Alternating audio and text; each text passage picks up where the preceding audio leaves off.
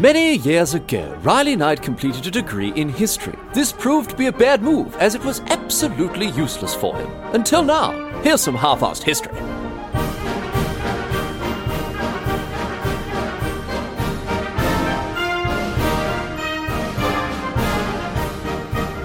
What's going on, mate? Great to have you along for some more half-assed history. This week on the agenda, going to be having a chat about a global pandemic, a sickness that's spread across much of the world, leaving a trail of devastation and, of course, death in its wake.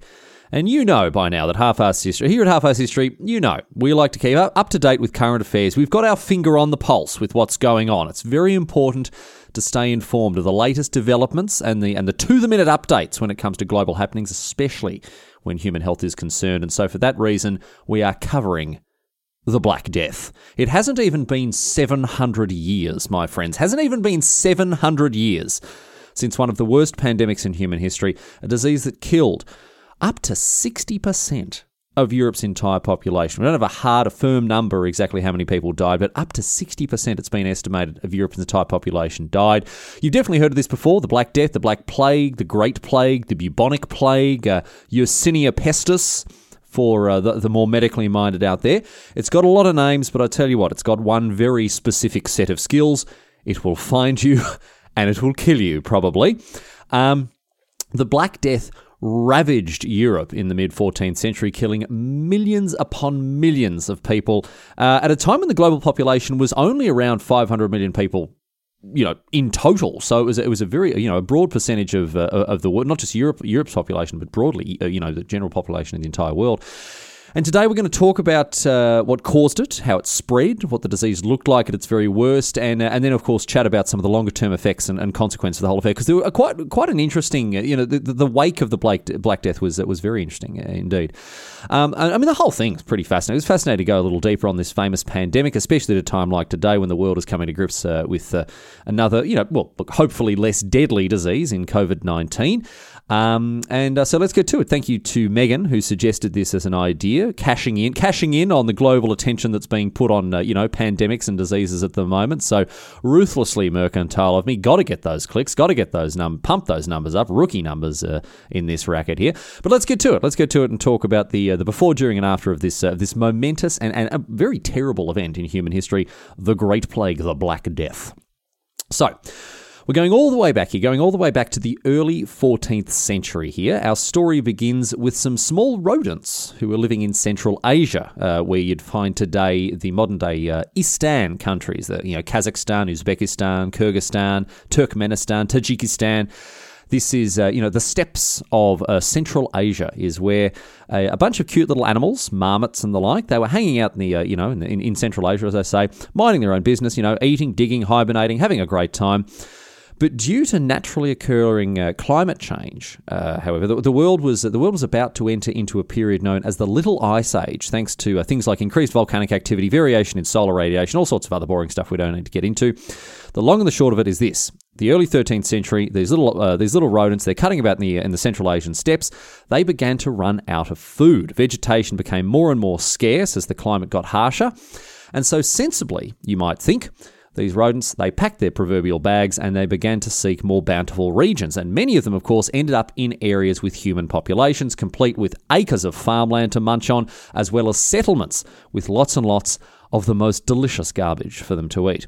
The problem here, however, is that the fleas that they brought with them were absolutely stuffed chock-a-block full of Yersinia pestis, this bacterium that causes the plague. Now, to make things even worse, humans at this time had quite enough going on without the introduction of the bloody plague, thank you very much. The Mongol conquests of the 13th century had ruined farming and trading in this area. You can hear more about the Mongols in episode 17, of course.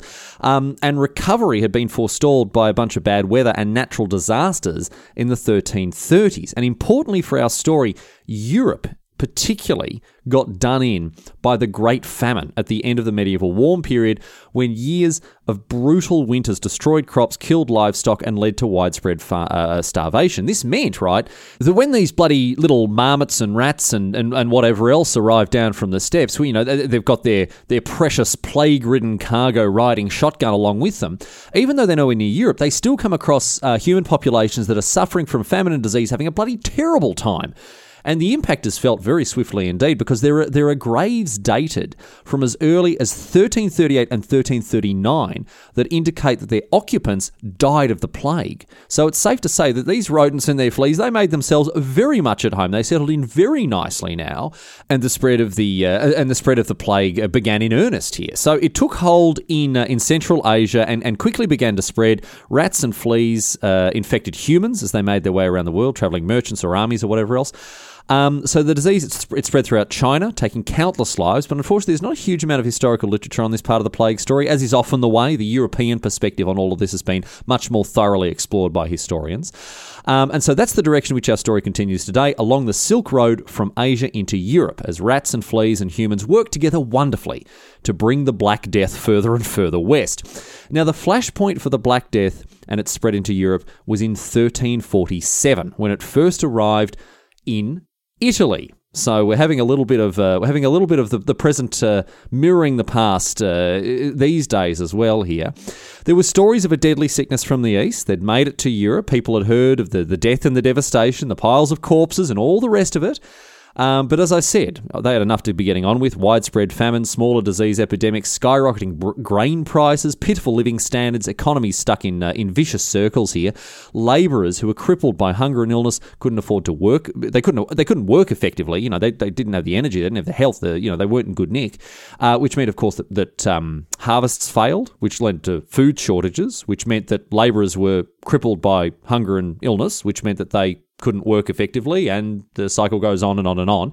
And the governments of the day too, they acted with horrific short-sightedness. They raised rents and damned the working classes to further poverty and starvation. And all of this was in addition to, typhoid and anthrax outbreaks. It really wasn't a good time to be a European peasant. The deck really was stacked against them at this point. And the long and the short of it was that Europe in particular was in an extremely vulnerable position, and that the plague turned up on its shores at exactly the wrong moment. Or, well, I guess actually, depending on who you're barracking for, exactly the right moment, depending on which side of the fence you're on there. Anyway, as I mentioned, it was 1347 when it all kicked off properly in Europe, when a number of Genoese galleys arrived in Sicily.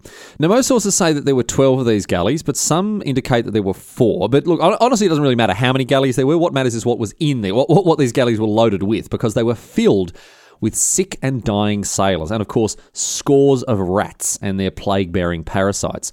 These galleys had come from Kaffa, a city in Crimea that's known today as Feodosia, and Kaffa was absolutely chock-a-block full of the Black Death as well. The reason that Kaffa was full of the plague, interestingly, is because of biological warfare perpetrated by Mongol invaders. The city had been besieged by Jani Beg, a Mongol Khan, whose plague-infected army had flung corpses over the city walls with catapults. This is one of the earliest examples of weaponizing a disease like this. I mean, humans have become obviously very inventive, very talented at killing each other, and this was another wonderful breakthrough in that regard.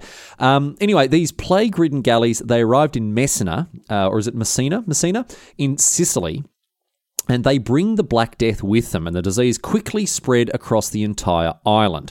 The sailors aboard, those that were left alive, they were deathly ill. They were covered in these great big disgusting growths or buboes that leaked pus and blood. It was bloody horrible. And obviously the Sicilians, they weren't too keen on having these sailors cutting about in Messina. So they turned around. They said, no, you're not landing here. They ordered the ships to turn around and sail elsewhere. But already, before the ships could even leave the harbour again, it was far too late. As they were ordered out, there'd been enough contact between people there for the plague to have spread into Sicily itself, and it quickly overtook the entire island and made its way onto the Italian peninsula, onto the mainland of Europe.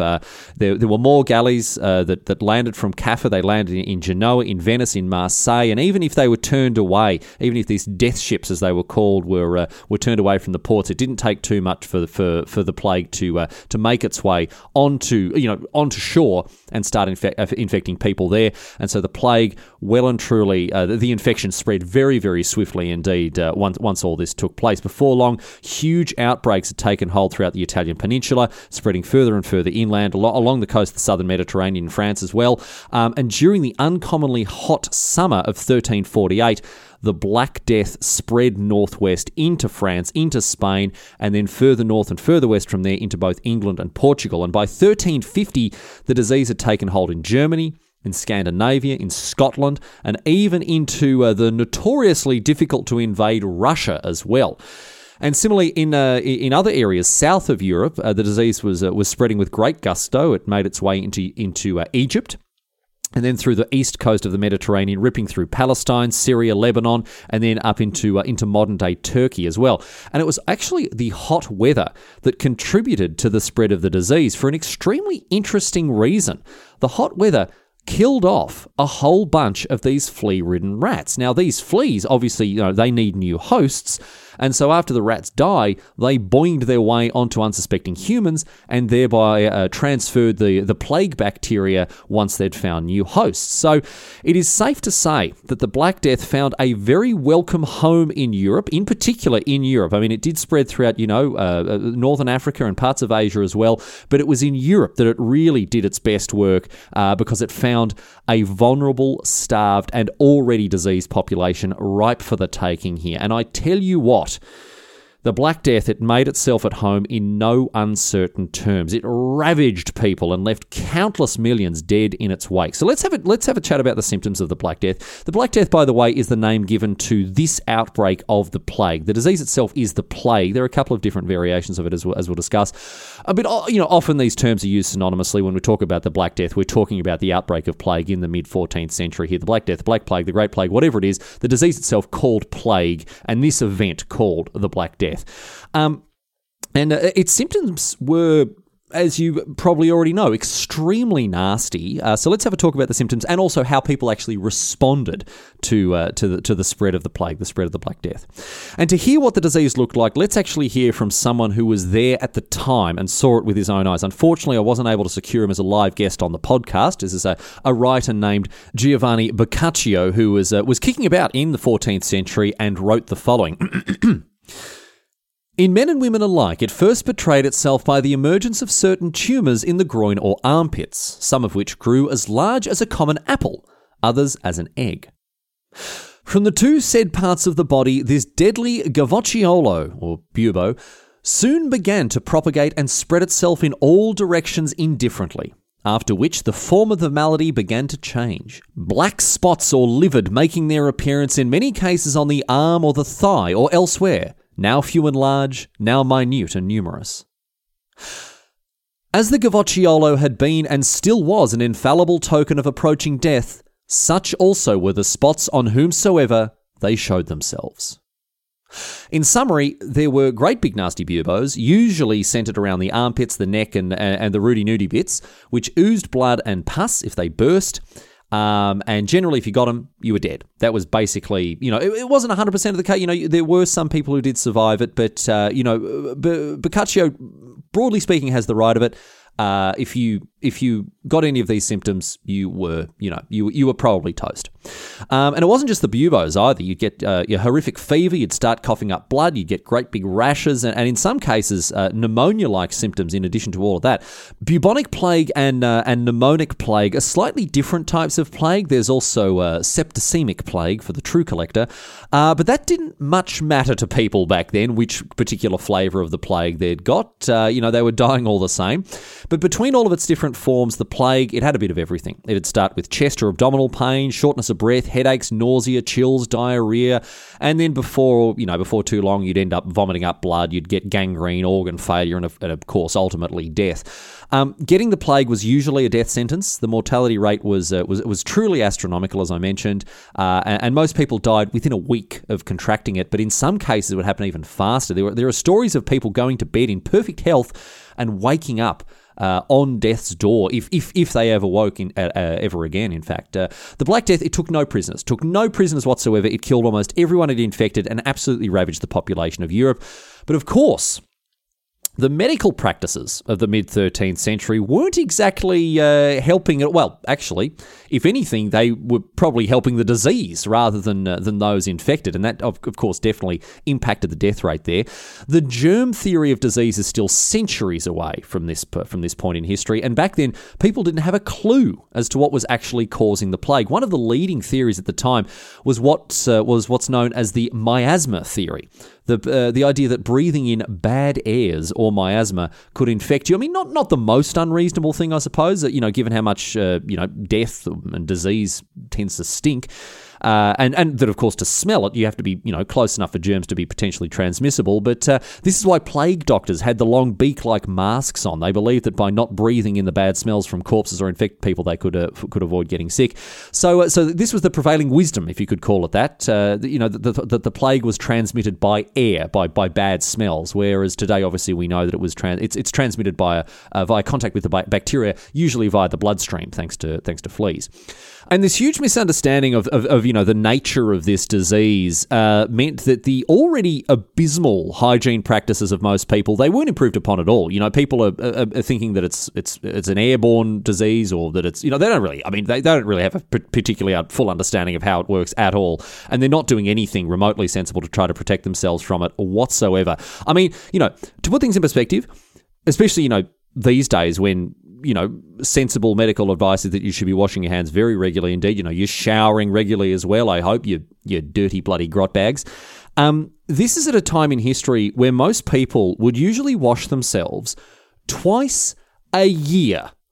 I mean, life as a European peasant at this time was absolutely filthy, and, not in the sort of cool, grown-up way either. Towns and villages, they were rife with waste and refuse. There were people living in close proximity to animals. Disease was everywhere. It was absolutely gross. Hand washing, keeping homes and public areas clean and sanitary. None of that. Absolutely not. Bring the cow inside for a night, in at night to keep us all warm. Sleep on the floor next to farm animals. No worries at all. And that, of course, is in addition to all the so-called doctors doing stuff like bleeding their patients to cure them, not washing their hands, wearing masks, nothing like that. It was absolutely laughable, the way that the doctors treated this disease, bleeding patients, lancing and draining the boils. These were very good ways to get more people infected by having, blood and pus and all that other sort of nasty gunk everywhere like that for other people to touch.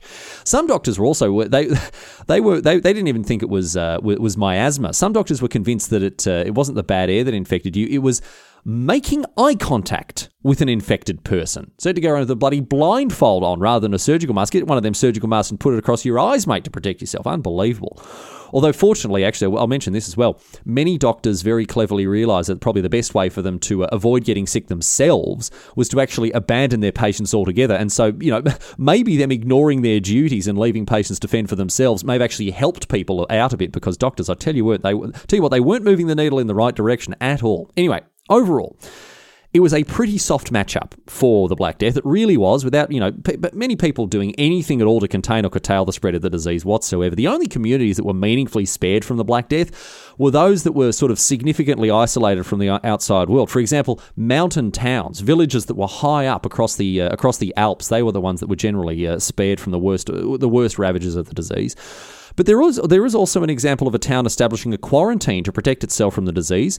Ragusa, better known as today's Dubrovnik in Croatia, it was a city-state at the time, and it sought to curtail the Black Death with a quarantine as late as 1377. So, a few people did have their heads screwed on correctly. But for the most part, the Black Death was horrifically, terrifyingly deadly, and wiped out a staggeringly huge percentage of the population of Europe in the mid-14th century. Now, there's not much of a consensus on, when it comes to actual figures, but there are broad numbers that tend to get thrown around pretty consistently. You may have heard that it killed a third of Europe. That is generally considered to be on the lower end of the estimates by a lot of historians.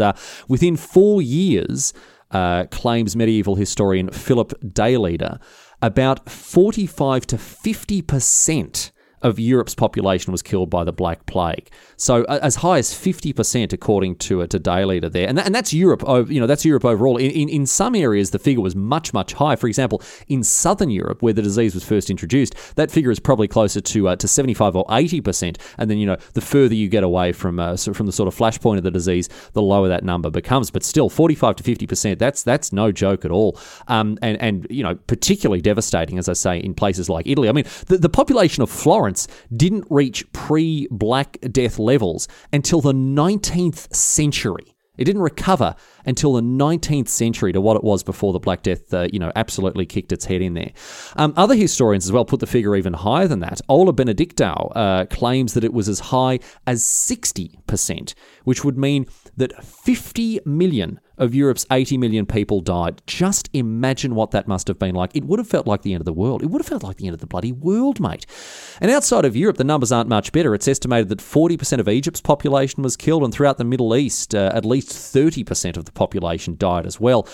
And so as you might imagine, deaths on this scale had an absolutely monumental impact on honestly, look, on just about everything, to be honest. It caused political and religious upheaval. It caused huge social and economic disruption. Its effects echoed throughout the centuries afterwards. So I want to talk about all these consequences, but we're going to take a sort of good news, bad news approach to getting across all the consequences of the Black Death here. And we're going to start with all the bad stuff that came of it before talking about some of the more positive impacts that it had in the years afterwards. So first and foremost, as we get stuck into the bad news here, first and foremost, of course, the death toll. The deaths of countless millions. I think I said the world population was estimated to have been around 500 million at the time of the Black Death, maybe a little less, but it dropped to around 350 to 375 million after the Black Death. So, I've said that humans are very good at killing each other. We've had lots of practice, but it is just, we're so bad at it. It's nothing compared to how good some diseases are at killing off humans. The Second World War, one of the biggest conflicts in the history of our species, killed between 70 and 85 million people, right? About 3% of the population at the time. Whereas the Black Death killed potentially twice as many people as the Second World War and didn't even have nukes. I mean, unbelievable numbers that just absolutely defy our comprehension here. And of course, with so many people dead, social order completely broke down while the disease was at its peak. Many people, they fled population centres and tried to hide from the Black Death in sparsely populated countryside.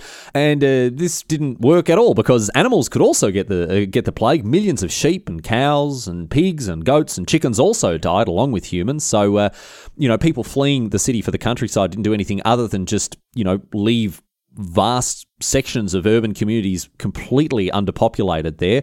And people rejected the authority of governments and churches, who would obviously completely fail to protect them from the Black Death, and chaos and anarchy was complete widespread. It was looting, a breakdown of law and order. It was a wild and chaotic time. And governments, for their most part, I mean, they were relatively powerless, in fairness, to do anything about the plague. Not that stopped them from trying. For example, England banned the import of grain in order to attempt to curtail further spread of the disease, which led, this was a very big brain play from England, because it led to its already underfed population having even less access to food. So a real 200 IQ move from the English government there. And don't forget as well that politics stops for no one. There was, stuff like the 100 Years' War. It's still going on between France and England. Plenty of other conflicts were available for people looking for a more interesting and exciting way to die rather than the plague. So there was, stuff like this was not put on hold for the Black Plague. There was still plenty of ways for you to, go and enjoy a messy death on the battlefield, or if you so chose, instead of a messy death in a squalid, dirty town somewhere. Anyway, Religious fanaticism also, quite characteristically, I would say, led to a lot of very negative consequences as people convinced themselves that this was, some kind of divine punishment sent by their particular deity. You may have heard of the flagellants, these wackos who went from town to town whipping themselves bloody with whips and scourges and having a great big bloody carry-on about how the Black Death had been sent by God to, punish sinners. And one of my favourite lines, actually, from these religious nutcases, it came instead from the Middle East, from the Islamic clergy, who weren't going to be outdone by the Christians when it came to being absolute wackos here, because there was some Muslim clerics who claimed that the Black Death was a martyrdom and a mercy sent by Allah that would send believers to paradise. So claiming that it was the divine will of the Almighty. But what about the heretical infidels and their false beliefs? What about them? They're also dying of this black plague, so surely they're not going to paradise? No, the clerics say, no. Well, you see, for them, the plague is a punishment, while for us, it's a blessing. This makes total sense when you just don't think about it too deeply, but that is how it works.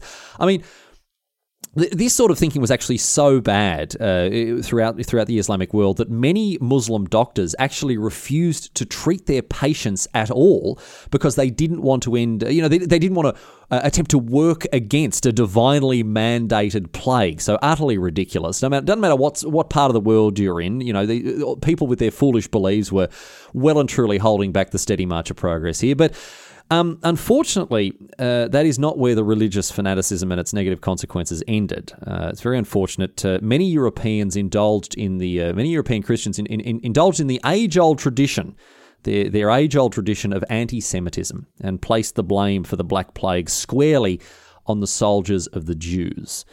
Now, Jewish populations had actually fared a lot better with the plague for a couple of reasons. They were much more hygienic than your average Christian at the time. There were actually Jewish laws that mandated hand washing before eating bread or after going to the dunny, and they also bathed once a week before the Sabbath rather than twice a bloody year. And in addition to this, Jewish communities were generally isolated from Christians as they lived in separate ghettos and were generally therefore had limited interaction. There was limited interaction between the two peoples. But nonetheless, unfortunately, Jews were blamed and targeted by Christians throughout Europe. They were accused of poisoning wells, and these accusations were bolstered when some Jews, after being tortured to within an inch of their lives, falsely confessed to having done this, and obviously this fed into to the Christian narrative there. The general breakdown in society also led to riots and unfortunately even massacres of Jews in different places across Europe. As they were scapegoated for the Black Death. Bloody terrible. And, especially here, they're ahead of the times, aren't they? They're ahead of the times. They're bloody washing their hands and isolating themselves and doing all the things we're told to do today, and they're getting punished for it. So it was truly just really, really bloody terrible. It was absolutely bloody terrible. Anyway, it wasn't all doom and gloom, I'm happy to say. I mean, obviously, definitely a lot of doom, a lot of gloom cutting about at the time, let's be honest. Actually, most art and literature that emerged from this period is very dark, all skeletons and death and something like that. In fact, it's thought that the modern representation of death, the Grim Reaper, of course, I'm sure you're very familiar with the Grim Reaper, or maybe, hopefully not too familiar. Hopefully not too familiar there. This picture we have of the personification of death, the Grim Reaper, this emerged during the 14th century. This is when it first started cropping up as again as a representation, as a personification of the idea of death. The Grim Reaper, cloak, scythe, skeleton, all that was, that traces its origins back to the Black Death, which is pretty cool. But yes, as I say, it wasn't all doom and gloom, and there were a few rather more positive things that emerged in the wake of the Black Plague once it finally began to recede a little bit. First and foremost was an enormous improvement in the quality of life of the European peasant. If you managed to survive, things looked a lot better for you afterwards. No longer were you a filthy, starving peasant. There were a lot fewer mouths to feed, so now you were just a filthy peasant with plenty of food to go around because, of course, the amount of food that was being grown, being made for people now was way more than actually was needed. Well, based on the previous population levels anyway. So there's plenty of food to go around, and enormous underpopulation led to a food surplus. So now people, even poor people, very poor people, were still very well fed, and actually also not that poor. Because additionally, with so many people dead, there was also a huge labour shortage, right? Which meant that wages rose like nobody's business. All of a sudden, if you were just a peasant worker, a labourer, you'd be stacking fat stacks of ducats, no worries at all, as people, as landowners and farmers were desperate for anyone who would come and work their crops or do stuff like that. So in the wake of the Black Death, again, if you survived, peasant populations were better paid and better fed. And on top of that, serfdom basically completely collapsed in many places. In other areas, it, went on for a little while, but quite a fair while actually, but 5 centuries or so. But in many places, it was the end of this indentured servitude. Serfs were basically slaves. They could be bought and sold. And with the removal of, a lot of the old feudal systems like serfdom, peasants were much freer to move about and seek to better their situations. And that kind of social mobility just didn't really exist for a lot of people before the Black Death, whereas now with the lower classes, having a lot more power thanks to the value of their labour, they're able to, seek to improve their overall quality of life, and again, maybe a bit of upward mobility there for the lower classes. Now, of course, the upper classes did everything they could to curtail the power of the peasants. They passed laws about what they could wear or how much money they could ask for as wages, whatever else. But generally speaking, the lot of your average European peasant after the Black Death was much better than before. Now, of course, this didn't last. The peasants went back to being horrifically oppressed in the coming decades. But look, hey, it was nice while it lasted. There were uprising and riots that followed in the years to come. We talked about the Peasants' Revolt actually in episode 88 about the longbow. But for a little while at least, peasants were richer, better fed, and more socially mobile than ever before. And environmentally too, the Black Death had some very positive consequences for just generally, for just the environment. A lot of farmland was abandoned, just simply abandoned. There weren't people to work it, and it didn't need to be worked in order to feed a big population. So entire villages and towns, not to mention just farmland, were just completely abandoned. And this led to widespread reforestation across many parts of Europe as, domesticated grasslands and cleared farmland gave way to native tree species and forests creeping back out there like that. So very, very good for the planet overall. And it also led to people looking for ways to farm more efficiently, more effectively, with a focus on animal husbandry rather than grain farming, which obviously required less land. Obviously, it led to the things like the dairy and the beef industry later on, which is obviously not great for the environment. But at the time, the fact that a lot of land was given back, reclaimed by wilderness, by nature, there was obviously very, very good for the planet. And in addition to all of this, the lot of women improved a little bit too. Again, with so many people dead, a lot of people inherited a lot of stuff, and generally it was usually just the eldest son who would get, the good stuff, who would benefit from an inheritance. But with so few people left to inherit, so much stuff, there was a lot of stuff that people had left behind as they shuffled off this mortal coil. A lot of it passed on to women because they were the only ones who were left in many families. Many families had single surviving members, and if they were women, they would get a lot of things that they otherwise wouldn't have got otherwise. And so it rose. There were women who gained a lot of wealth, a lot of property, a lot of possessions that they otherwise wouldn't have had a hope in hell of getting, of course, because of the prevailing laws and attitudes towards women at the time there. So good for a lot of women who managed to better themselves in that regard as well. And finally, the last positive outcome I want to discuss here is a little speculative. It's not actually 100% certain that this is definitely what happened here, but it's still very interesting. There's a theory that suggests that the Renaissance was a direct consequence of the Black Death. Now, the Black Death, of course, it had more people than ever before asking some pretty fundamental questions about life and the universe, and specifically about religion and ideas concerning the afterlife. Now, while this is just speculation, by no means confirmed, it's thought that in Italy, especially, of course, where the Renaissance flourished and blossomed, Italy was particularly hard hit by the Black Death, and this is where more people than anywhere else began to focus more on their lives here on Earth rather than worrying about what comes next. Start asking questions, social questions, political questions, challenging religious norms that had been around for centuries. And this may have sparked a big shift, a fundamental shift in the way that people thought. and may have helped to usher in a renewed focus on art and on science and the real world in which we live, rather than, all the stuff that the priests are going on about here. So look, this isn't confirmed. This is just a theory. It is just speculation that this may have had an influence there like that. It may not have as well. But it's interesting to think about the fact that, a very real reminder of your own mortality and the ultimate meaningless of life here on Earth may have provoked a great shift in thinking and provoked a renewed focus on the arts and the sciences. In any case, it's safe to say that, of course, there were some very positive effects to go with the endless ranks of dead brought on by the Black Death, and no matter how you slice it, it was a colossally important event in history. However, the story of the plague doesn't end with the Black Death, because the Black Death, of course, as I said, it just refers to the point in history at which the plague was at its worst. But the plague didn't slink off and disappear. Oh, no, not at all.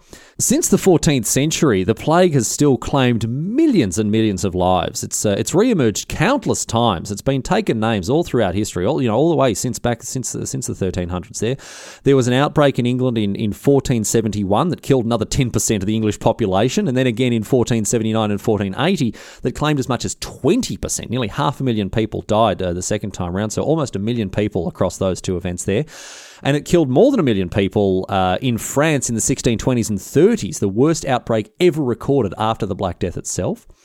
And then in the 1660s and 1670s, there was the Great Plague of London and the Great Plague of Vienna. And then again in the early 18th century, the Great Northern War had a plague outbreak that saw hundreds of thousands of deaths. It's the war in which our good friend Peter Tordenskjold fought, of course. But even into the 19th century, there were outbreaks in Malta, in Egypt, in the Balkans, and in 1881, so not even that, that's 140 years ago, in Oldham, outside Manchester. So even today, even if we pass over these big outbreaks, the hundreds and thousands of people dying across the years, today, in the 21st century, the plague is still cutting about, although, of course, nowhere near the numbers that we've seen historically. These days, there are about 600 cases a year. But with a vaccine, with antibiotics, with modern medical technology, the death rate has dropped from an estimated 90 to 95% to around 11%. So it's no longer, thankfully, getting the plague these days is no longer an absolute death sentence like it would have been many hundreds of years ago. And I'll tell you what, it's a bloody good thing too, because right now with COVID-19 obliterating the world's supplies of toilet paper, we got quite enough to be worried about, I reckon.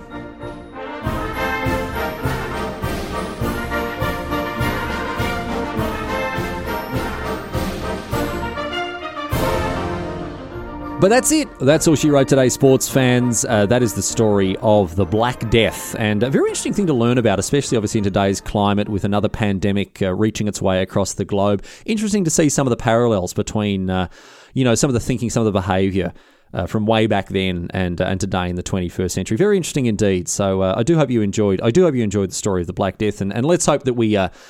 let's hope we fare a little bit better this time around. It does look like the wind is at least a little more in our sails here in 2020. Anyway, that's that for another episode of Half-Arsed History. Thanks for hanging out with me. We've got all the boring housekeeping stuff coming your way. halfarsedhistory.net. Please go there to access old episodes. You can also find links to subscribe on Spotify, on Android, on iTunes. Please leave a review if you've got a couple of minutes. I'd really appreciate that. You'd be doing me a big favour.